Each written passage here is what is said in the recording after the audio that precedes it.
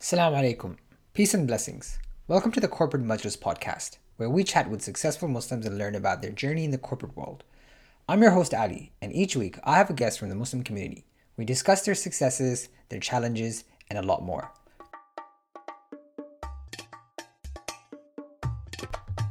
In this episode, I caught up with Kalisha Bennett. Kalisha grew up in Western Australia, where she started a youth group in Perth called Diamonds of Islam while juggling the responsibilities of being a mother to 5 kids. She then moved to Sydney and founded her coaching business, Developing Diamonds, which helps Muslim women renew and rebuild their faith and identity. Kalisha has over 14 years of teaching and mentoring experience and has faced many hurdles being both a Muslim and a woman in the industry. I'm an Australian-born Muslim, and my dad is a convert to Islam. He converted to Islam when he was about 22 years old. When he met my mum, she was 18 at the time. She's originally from the Cocos Islands, so they had to, subhanAllah, find a way to be allowed to be together with my dad coming from a non-Muslim background, being a white guy, and then, subhanAllah, my grandfather embracing and accepting my dad into the family and allowing him to learn about Islam, and inshallah, alhamdulillah, he became Muslim. So 42 years later, my dad's still Muslim till today, practicing Muslim. So we've grown up with that mixed background, and we mainly culturally practice Islam for most of my childhood. We grew up in Western Australia. When I was about 12 years old, I started practicing Islam more because my parents had reconnected with the teachings of the deen and kind of revived their practice and solidified their practice. So that obviously started impacting the home. At that age, obviously a challenging age for any young person, they decided that we would move from the city out to the country. So we moved to rural WA, a couple of hours south of Perth, and I had to go to a public school after previously attending a Muslim school. So I was pretty much the only Muslim in the entire school, and who I was definitely challenged in that environment, being questioned, what are you, why do you wear that thing on your head, because I wore the hijab, and being clearly different from the rest of the kids. So we moved back to the city later on, obviously different challenges. I experienced homeschooling in those teenage years as well, which really impacted me in a positive way Islamically, alhamdulillah. And then I decided to get married quite young, and I became a mother quite young. And I decided to embark upon the journey of homeschooling my kids just because of how I felt about the experience that I had and the nurturing environment that I saw that the other homeschooling kids had. I thought I would like to have that for my own children. So I would as my kids grew up, I started to volunteer and get involved in different types of community work, and alhamdulillah, started my own youth group and started being involved in dawah info tables, started back to basics classes, started a few different community initiatives, which at the time Perth was very dry in that way and didn't have much at all apart from your typical standard Muslim classes. So I was involved in all those different things, and it was over the span of a number of years, maybe about 8 years or so. So I started taking on different things, using my creativity to channel into designing Islamic based programs for the community, or basic Islamic learning. I myself didn't have any, advanced knowledge in particular. I've studied, I was studying Quran at the time and aiming to get my ijazah in tajweed. And I studied a external online Sharia course, 2-year Sharia course. And I was just giving back to the community whatever little that I knew. Alhamdulillah, all those things came together, and we ended up fundraising and establishing an Islamic center with all those programs because we got tired of moving around and tired of hiring halls. And alhamdulillah, the amount of reach we were able to get with these programs was increasing. So we wanted a permanent space to have like a second home for our community, where they could come, learn, support, feel connected, and grow first and foremost in their Islamic sense of knowledge and their identity as well. So I was part of that organization, part of the founding members of that organization, and we ran that center for about 4 years. So majority of pretty much all of that work that I was involved in was volunteer work. So, added up to about 12 years of community work, which alhamdulillah built a really strong skill set for me personally. Obviously a lot of sacrifice involved, time-wise, energy-wise, but alhamdulillah, it was all worth it. And those, when I look back, those were the sweetest days of my life, spending my 20s dedicated to community work and dedicated to just really basic foundational dawah, which was just planting the seed in the community members who were really basic in their knowledge and their understanding. Yes, we had Islamic schools, yes, we had mosques, but there wasn't structured education to tie people in their foundational understanding of Islam, having that relationship with Allah and defining what it meant to be a Muslim and to live as a Muslim. So we moved to Sydney almost 3 years ago. So I've been here ever since. Before I moved, though, I established my business, Developing Diamonds, which was a bit of an offshoot from Diamonds of Islam, which was the youth group that I established back in Perth. So I came over here with my business and I thought, you know what, running a business and being able to teach and coach online and run things online as well as in person allowed me the flexibility to take my business with me wherever I went, because I didn't know how long I would be in Sydney. Didn't know what life would bring me next. And yeah, really wanted something which was still a creative outlet. So for me, it was a creative but also a spiritual outlet. For me, my Islam that I carried within my heart and soul, I know that it's a responsibility for every believer to share that, to share what you have and to share whatever little you have, even if it's one letter, right? So it was always about gaining whatever little I could, sharing it.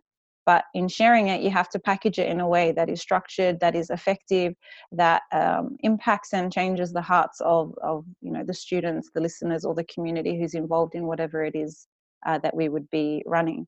So alhamdulillah, I moved here, kind of came in as the new kid on the block. People used to see me and they'd be like, "You're not from here, are you?" I don't know if I had a sign on my head, but they were like, "You're not from Sydney," and they could tell. So people would see me and they would, they knew I wasn't from Sydney. So maybe, I think one of them mentioned it was because of how I wore my scarf or whatever. I don't even know what that meant. Like I'm not a very fashionable hijabi woman anyway. So I thought that was just funny anyway and interesting. Probably my accent too sound a little bit like West Australian bogan, but alhamdulillah, I have to represent the West Side. Alhamdulillah. So yeah, here we are now in Sydney, I guess, running Developing Diamonds. I also work part-time for an organisation which does intercultural understanding in schools, because I had to get some actual paid income because subhanAllah, the cost of living ain't cheap. So I got recruited into that after I was volunteering as a Muslim presenter. And apart from that, also involved in a few other community causes and whenever I'm called upon to serve or give reminders, I try to get involved. Mine is definitely a different path. I'm not an Islamic scholar. I never ever claimed to be. And a lot of the speakers that we do have some kind of high level Islamic plus academic degree, and then they're given that platform on the stage. So I guess in ways like I'm the underdog in a way, but I don't claim to be anything that I'm not. But if I can give benefit through words and through representing the teachings of our deen, then I'll step up to the plate. I would consider you a successful Muslim woman. What are some of those highlights of successes that you've seen? Yeah. For me, I think it's the biggest successes are the small grassroots moments and the change and the impact that you're able to see on people's quality of life or their sense of purpose or their relationship with Allah. What's too early to cry? Hang on. So I've had instances where people have said, that they were at such a low point and they made dua to Allah to like help them. And then like within days or even sometimes hours, they would come across one of our programs or one of our sessions or events, and they would share that was their changing moment, that was their turning point. And other things that have been highlights for me are seeing community members who are often left behind, disadvantaged, overlooked, judged because they don't look good, religious enough, or they might have a disability so they don't feel welcome or catered for in certain spaces. For me, being able to facilitate and make sure that they have a space and that they feel they belong and that they matter when they are in any of my programs and sessions, those are like my highlights above the big stuff in the limelight, above speaking at a conference with Mufti Menk in Hong Kong. Like, I don't know, like that was awesome, alhamdulillah. But for me, it's those little things where you actually feel your spirit move, like you feel your soul is moved by that. To know that your efforts impact another soul and Allah chose you and chose to utilize you for that good. It's very like humbling, like it brings you to your knees, you know. What are some of those challenges that you faced being a Muslim? Yeah, subhanAllah. There's been many challenges in ways, but I think sometimes those are perceived challenges or even limiting beliefs that we carry. It was hard stepping out towards being more outspoken as not just a quiet community teacher, but then stepping forward and saying, you know what, I'm going to create a space for myself to be, in a way, a public figure with the intention of influencing and being a positive role model when especially the online world, is really devoid of positive, healthy Islamic role models. That was hard because it's not a common thing that's done. It's sometimes a bit of a, women shouldn't do that, or just be careful. I had a lot of, warnings of be careful about what you're doing. And I already hold myself so highly accountable, and I was, it was definitely a massive challenge to step into that. But also I'd say maybe um, being able to push yourself forward and be given a place to say what you think the community needs. I have a lot of insight, and I have a lot of I have a very close gauge and a very close kind of like pulse check on what's going on in our community and what I feel are innovative and beneficial ways to really create the support, the impact, and the change that our community needs. And it pains me to see organizations or mosques, committees not kind of moving forward, or not kind of reaching out to collect that insight and that expertise. I'll give it, I don't need to be paid. Like, just, I'll come in, I'll have a chat with you. We'll map out what your organization has going on, and I'll give you some ideas, about what the young people could benefit from, or what the women or converts could benefit from, because I think our community centers and mosques are underserving. They're under delivering. We should be running, every mosque should have a dawah wing, dawah to the non-Muslim community. There should be a youth wing. There should be a mentors training component of training the next group of young leaders. There should be convert support. There should be, a disability outreach, or some kind of needy Muslim community outreach. There's so many things that I feel should be staples that I don't see happening quickly enough, and being done in a structured way. And subhanAllah, alhamdulillah, by Allah's permission, I didn't have a background or degree in social work or community work as such. I did a little bit of youth work studies, but we managed to, just by simply seeing the need and saying, how can we fulfill the need, we managed to establish and build up those types of support networks and support systems back in Perth, and they're still running there today, providing the community with a lot of different elements of support. So we've got a tried and tested model that works.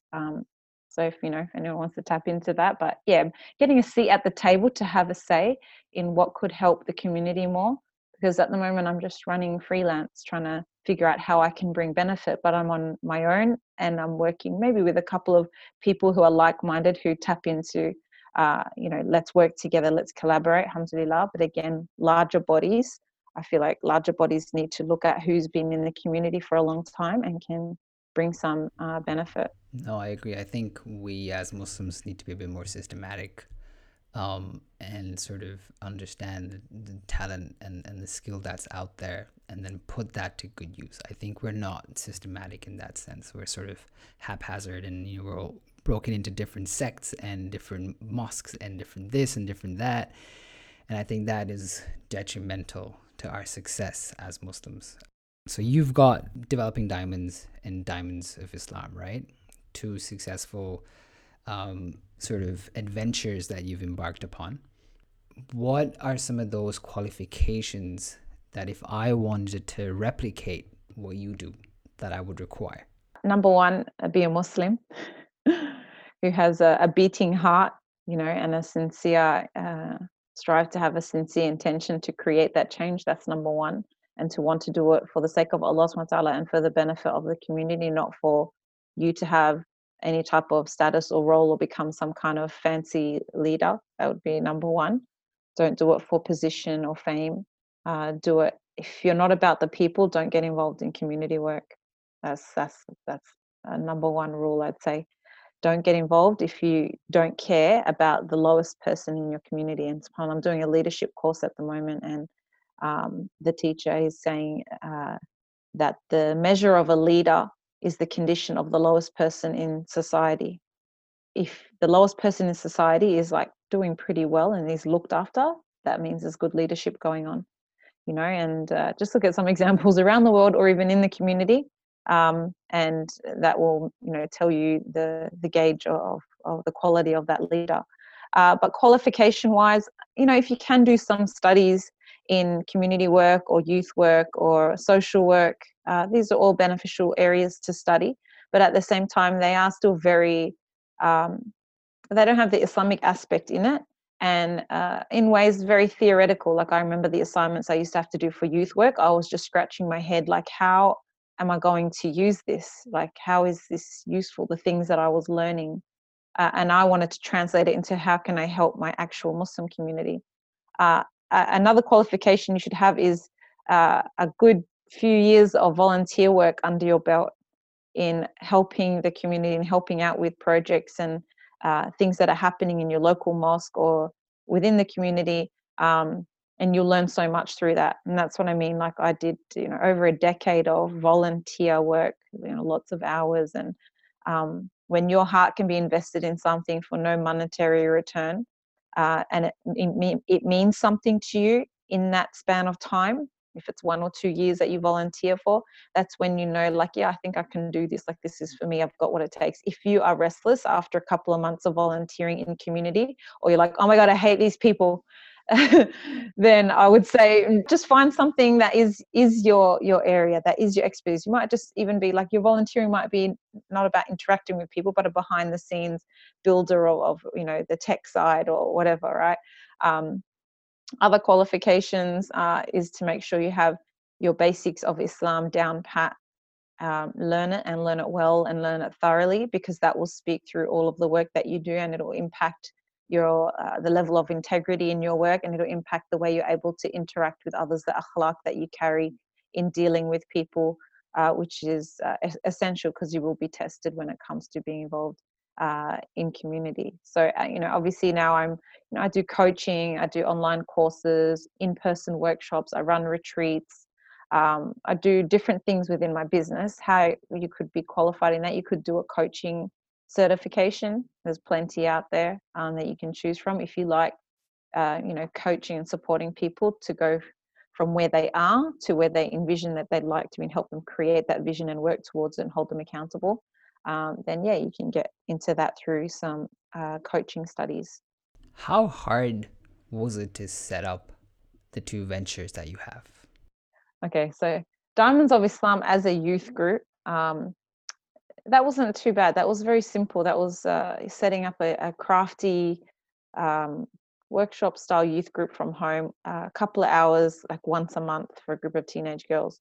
Establishing all the other programs then, where I think by the end I had a youth, the youth group, the girls' youth group.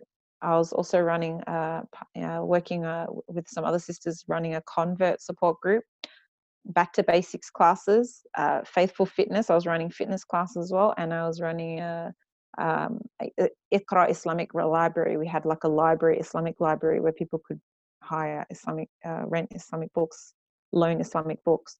So I had like 5 or 6 different ventures, and I was running them all like from my home. Created my own email list, learnt marketing, learnt just from scratch. I didn't know what I was doing, but I was doing it, and we made it happen. And I used to stay up to 2-3 a.m. most nights because it just kept me awake to be able to create something out of nothing, and that it was helping people, and I loved it. So yeah, obviously that gave me the skill set and the confidence that grew into becoming, which is now an Islamic center, Perth Ummah Center, which has all these programs plus more underneath it. And alhamdulillah, like I left that all behind. Inshallah, it's accepted as a sadaqah jariyah. And I love the fact that it's still running till today. So now having Developing Diamonds, now it's like, okay, it's a business. Now, Kalisha, you're giving yourself permission to actually get paid for your time and your expertise. That was hard. I've always been entrepreneurial in the way that I wanted to imagine, like, how can I build an income doing what I love? Prior to establishing my business, stay-at-home mum my entire adult life. Alhamdulillah, we're honored by Islam to not have to work as women, and I chose that path and to raise my kids and homeschool my kids, and that was the blessing that allowed me to have the space to do all those community programs and have my spare time to do that and to contribute. But then creating a business, the know-how and the structure behind it, the vision behind it, there's been so much learning, and it is really hard. There's so much work behind the scenes, behind just doing a workshop. People don't know how much work is involved to put together that workshop. Yes, the content, yes, traveling to get there, prepping everything, or the purchasing the resources for it, the marketing for it, designing your flyers, all of the costs and everything behind it. And and then people will complain to pay $49 for a workshop or $80 for a workshop, and then if you don't get numbers, you barely cover your costs. So I remember doing my profit and loss after a couple of my earlier workshops, and yeah, it was pretty sad. I was like, how is this going to work? How is this going to work? But I stuck with it. We're getting somewhere now, almost it's 3 years now since I established the business. It's getting somewhere now, but I know I have a lot more work to do. And the work became so intense because I started to get a lot more community requests for speaking and teaching and representing the Muslim community. And that's hard because people want you to just do a talk, and organizations are like, we don't have a budget to pay you. So it's like, oh, okay. Then you have a choice to, give a little motivational reminder, and, it's sadaqah for the community. It's our responsibility anyway, dawah. But if it's a training or a class or a workshop, like, they have to treat it like it's an educational experience. Pay me as if you'd pay me like an Islamic teacher in a school. Like, I don't understand the difference. Like, so yeah, it's funny the way our minds work. But yeah, so much work in building it to what it is now. Where at the start of this year I had to do a call out for volunteers, and I had to explain, I can't pay you yet, but I would love to pay you, and make the business go from being a sole trader to a company. If these ladies decide to stay on, alhamdulillah, I managed to get 4 amazing team members who carry things through for me in ways that I couldn't have done on my own. And I'm so alhamdulillah grateful for them, and I look forward to building the business super strong, because I do want to have paid employees and have sisters be able to jump on board Developing Diamonds, not even just locally. We want to go globally, and create little nests around the world, and build up the strength of identity, confidence, and change the social culture amongst Muslim women and young people in particular. May Allah make that easy for you guys. I mean, it is a lot of hard work. Yeah. In terms of marketing, how do you reach your audience? What are some of the, I guess, the activities or the programs or the campaigns that you run, being, a not a super profitable business yet? Yeah. How are you reaching your audience? There's a lot of hard yards involved, I guess. We're on most of the social media platforms. Instagram, we have my personal page, we have the Developing Diamonds page, and then we have my product, which is the Deep Discussions cards. And then on Facebook, we've got my personal page, and then we've got the Developing Diamonds page and a Developing Diamonds private sisters only group. Then we've got WhatsApp, then we've got the email list. So that's like what we're managing as a minimum. So yeah, there's so many different platforms already. It's like, how does one person even manage all of that? So that's why, alhamdulillah, we have a bit of a team to share the load in that. But yeah, to market it, we have to do promo videos. We have to think of different ways to prompt people to want to get involved, whether it's a course or a membership program, ongoing membership program, or whether it's a workshop or a retreat. So we're constantly like spreading the word and finding ways to get the word out, getting other businesses involved or collaborations, people to put the word out with you and for you. Yeah, it's a lot of work. But I think ultimately I can't, the work that I do won't reach my potential clients or my potential audience or customers unless I actually put myself out there, because who wants to go to something with someone they don't know and they don't trust? So for me, I've just been doing a lot of community networking, and that's why I do a lot of talks. And when a small little Islamic organization's like, can you come and talk to our sisters and or talk to our young people?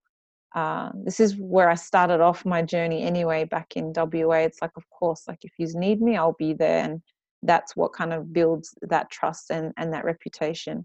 So, trust has to be earned.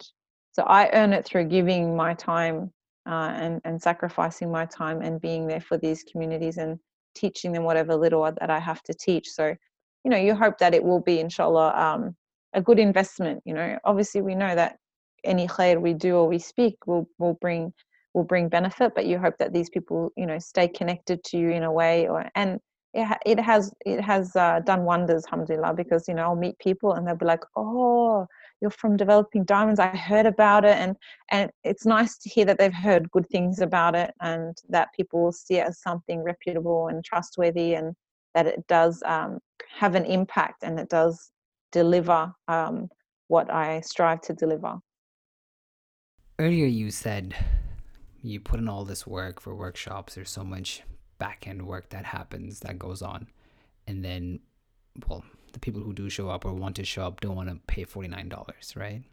Why, in your opinion, do we Muslims, why are we okay with paying the same amount of money for a movie, but when it comes to this sort of content or value add, why are we so reluctant and trying to ask for a discount or you should do it for free sort of thing? What do you think needs to change? I think, actually, to be honest, I think it is changing. The days of free sabilillah are on their way out. That's a nice one. Yeah, free sabilillah, sister.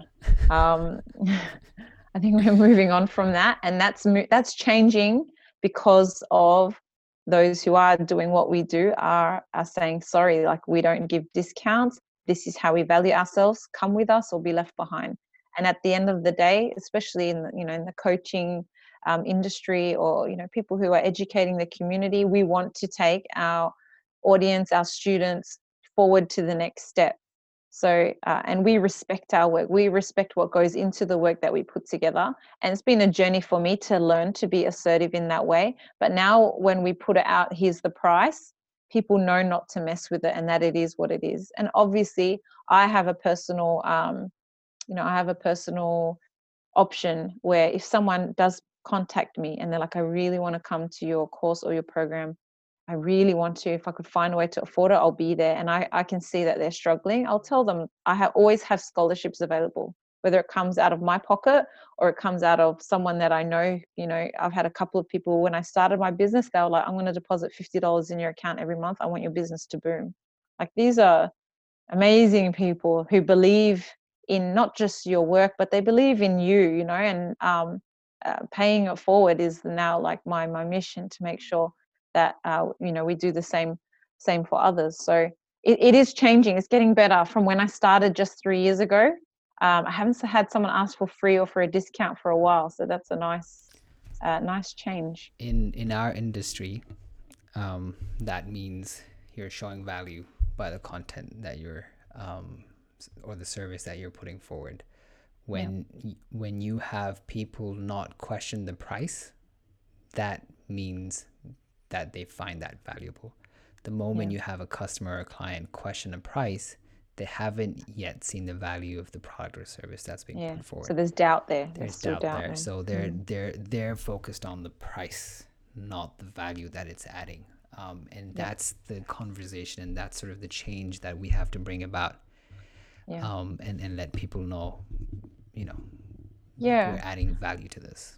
Yeah, because I would contrast it to if I had, in my 10 years of previous community work and teaching and the hours that I'd put in, I was thinking if I worked at an Islamic school and was teaching this same stuff, the same content, within a 10-year span, I would have earned at least $500,000 in wages. And I'm like, I've just been doing this for free.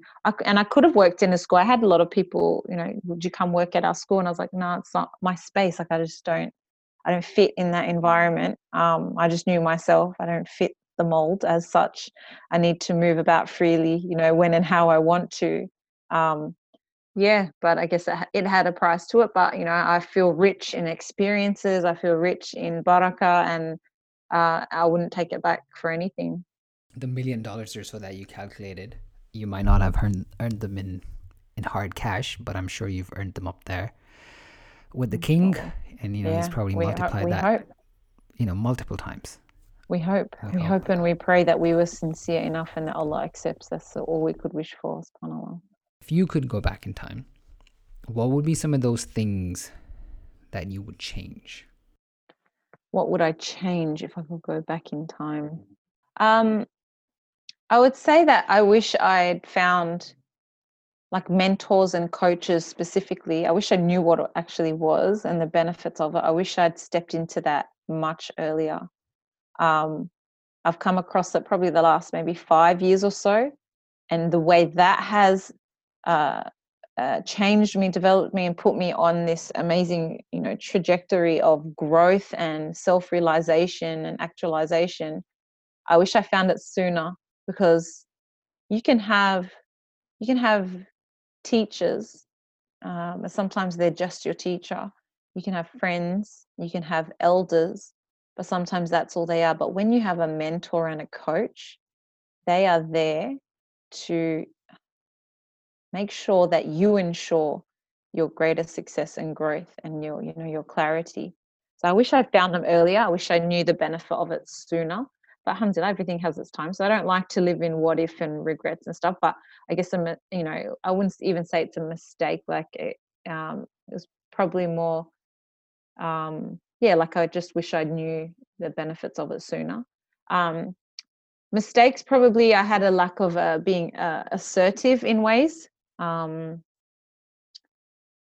Being assertive and kind of standing my ground based on some of my own perceptions of things, especially because I was so young and technically in a leadership position. There was this aspect of humility to my elders who I was, working with or under. And I think in ways I lost my voice. When I lost my voice, I started to not feel good about the work or myself in that work.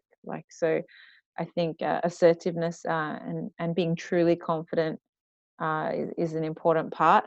Learning to say no. We were working on these things, learning to say no. So I'm one of those people that if someone asks, I'll say yes, and I'll figure out how to get about it. But I don't want to do that in the way that you resent yourself, like, oh, why did I say yes? But that comes part and parcel. If you're a person who likes to serve and support and help, it's like an addiction. But you can't overload yourself, and you can't deny yourself what you need as well. Because sometimes we'll say no to ourselves constantly for the sake of saying yes to others, and you can't do that. That's not just. So you have to be just to yourself as well. So and mistakes wise, I don't really have very clear big regrets or anything like that. I've always tried to tread very carefully. Always tried to make sure that I use the Islamic guidelines as a framework and as my compass, as my grounding and my base, because otherwise it's very easy to get caught up with things and Um, yeah, I was always very, very careful with my interactions with people and not to fall into, hurting anyone or creating any fitna or trouble or yeah. So I've always carried that very cautiously, and I think that's a big one that probably saved us from a lot of mistakes. I think our speech and our interactions with others is often the cause of most drama, grief, problems, conflict. Yeah, I'm not one for conflict. I don't like it at all. So whatever I can do to avoid that or diffuse it, that's what I'll try to do. Whatever environment I'm in with the women or with youth, if I'm running a youth workshop, the baseline environment, the baseline culture, the feel is I want there to be trust, openness, holding space, and deep, sincere respect for each other within that. Because if you don't have that, then where ego is going to come in and everyone becomes about themselves. But when you can be in presence with someone, and yes, you get to share you and as much of you as you want, um, it's also about allowing others to do that and not competing with each other and not being threatened by each other, not feeling insecure. And that's a big thing that speaks through. We found and noticed with a lot of our students and our clients is that they'll say, like, I just feel so safe and I feel so comfortable to to be who I am in this environment, and they find it refreshing. And we're in times now, unfortunately, it's such a fake world and so superficial. So I like to dive deep, and from the onset, like no skimming the surface and no pretentiousness, like let's just be real. And sometimes my opening talk for a session at a retreat is I'll tell them about times of my own brokenness or my own past or my family's stories and things like that. And I'll say, I'm here as much as a struggling person as all of you, but I'm here to journey with you, and we're going to figure things out together in this time that we spend with each other. And I really don't want people to think that I'm somewhere up above them to either heal them or fix them, because I'm absolutely not that.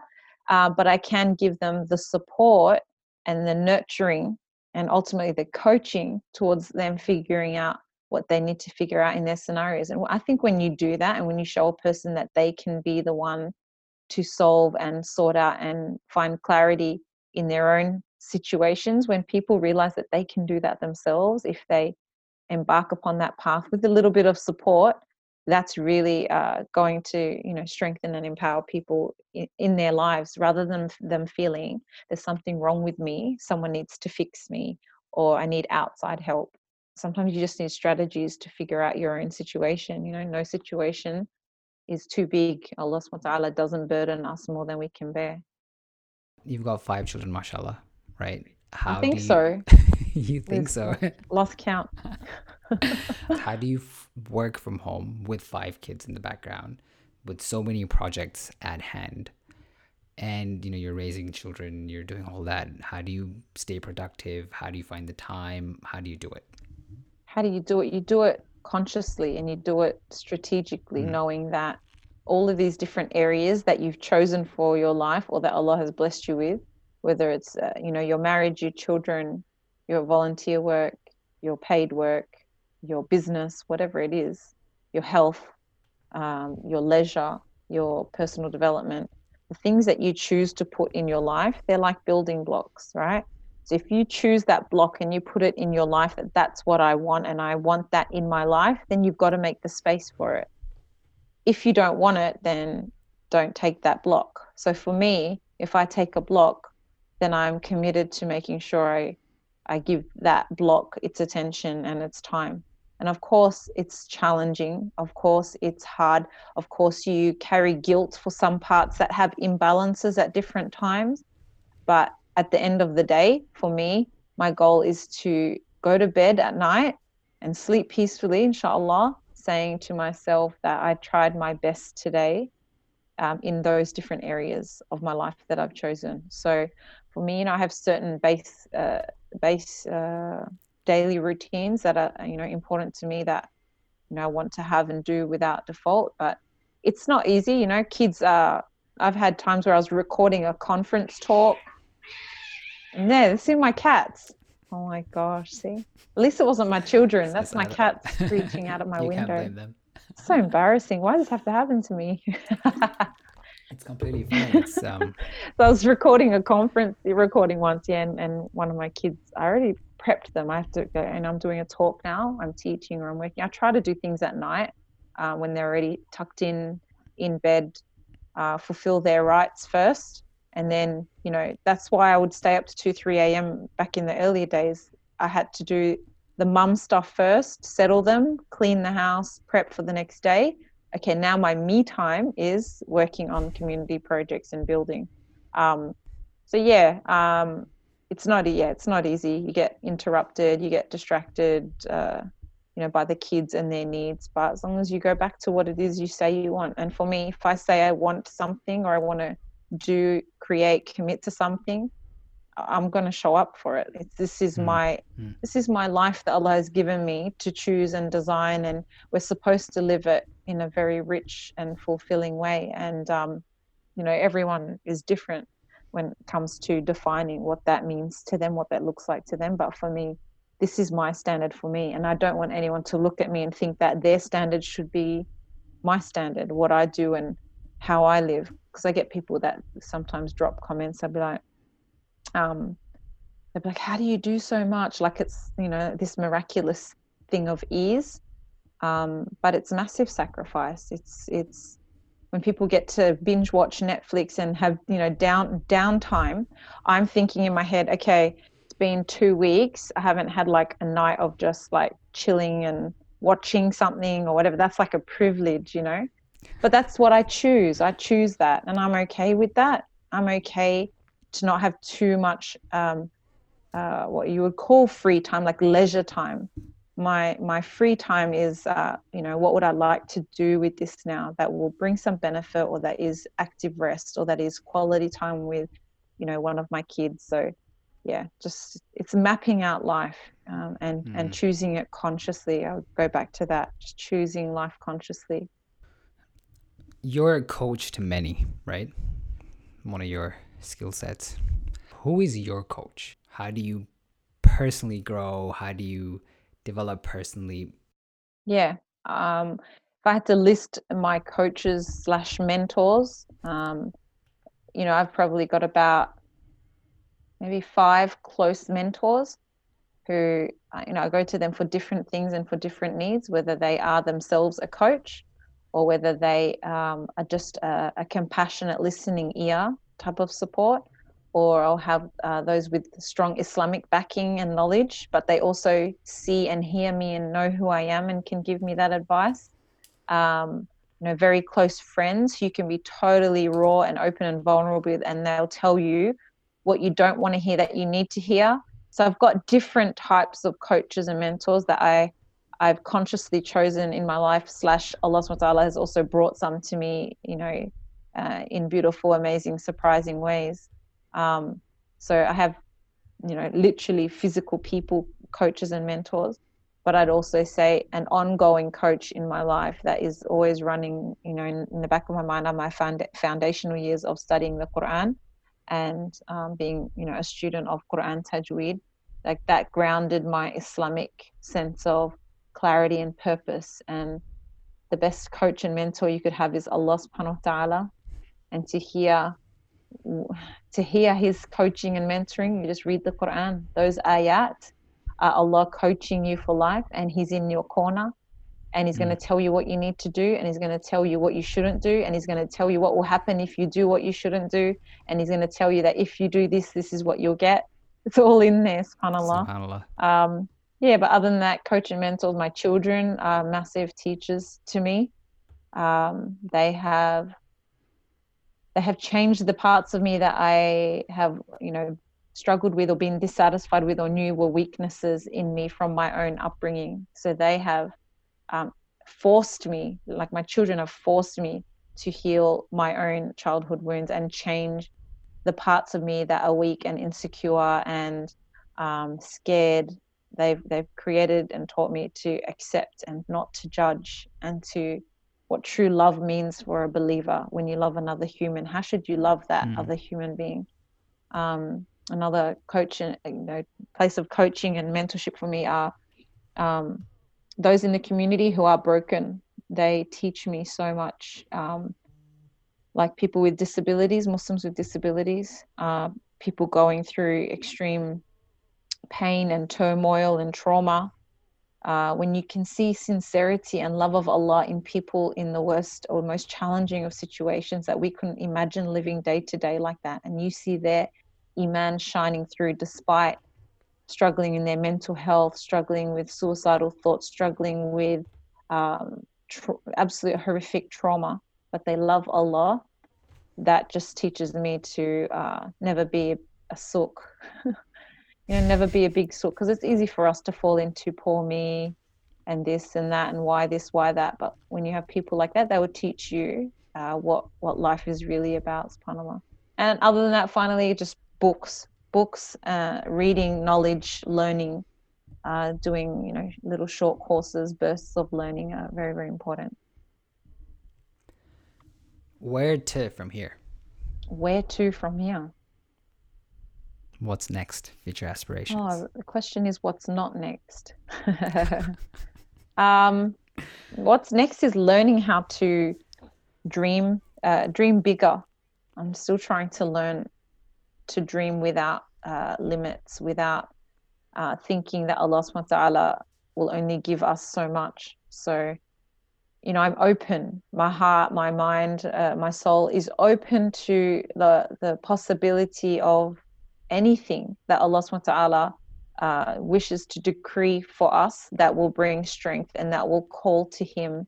So ultimately, the work that I'm doing at the core of it all is just dawah. It's calling back to Allah subhanahu wa ta'ala. It's healing and reconciling hearts. It's bringing people back to ultimate truths and realities that we've often overlooked, and we've gotten caught up in the deceptions and distractions of life. So, I hope that we can take Developing Diamonds. One of our goals is to take it to every continent in the world, and to establish little bases of, Developing Diamonds mentors in those communities, and train them up and support them towards having safe circles of Islamic reminder, emotional and spiritual support in those communities, so that we can really be like links to each other to keep each other solid in our iman as we move into the future.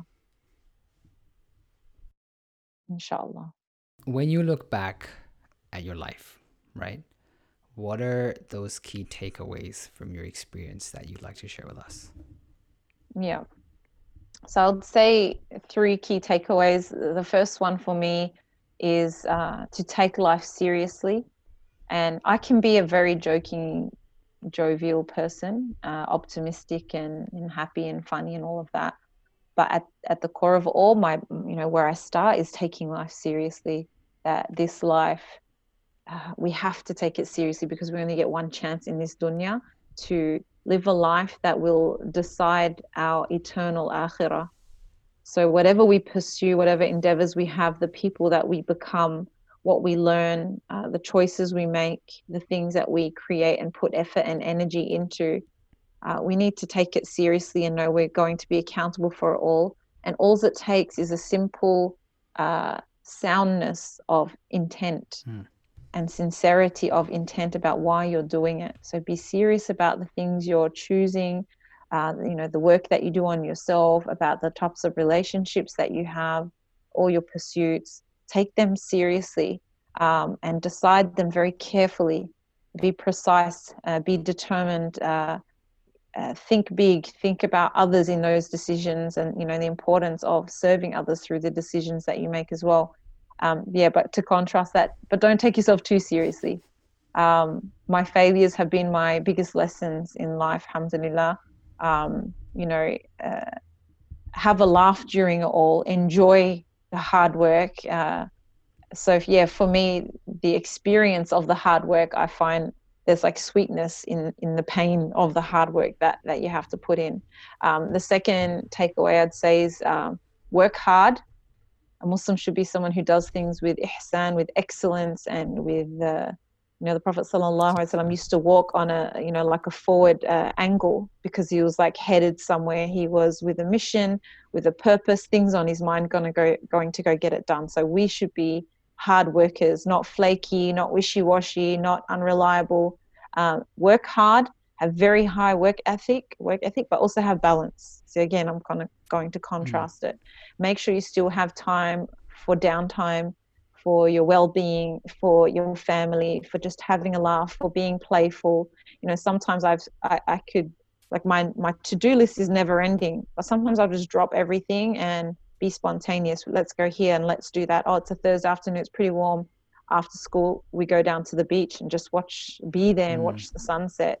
And people will think, oh, you work so hard, how do you have time for yourself? I make sure I go to the gym 5 times a week in the morning.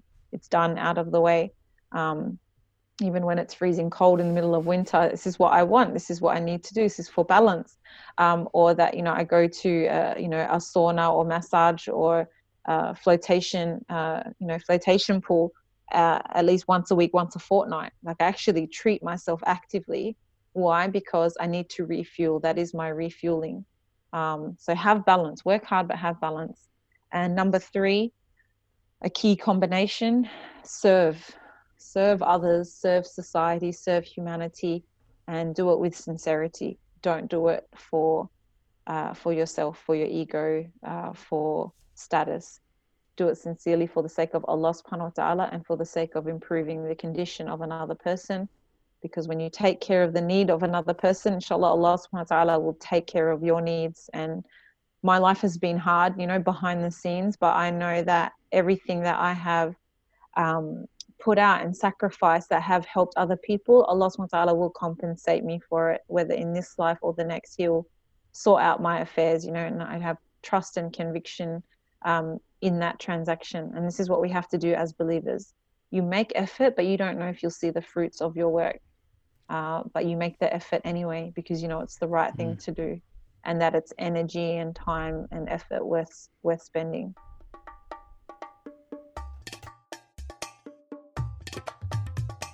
That's it for today's episode. I hope you enjoyed it. Jazakallah khair for tuning in and giving us your time. Till next time, Assalamu alaikum wa rahmatullahi wa barakatuh.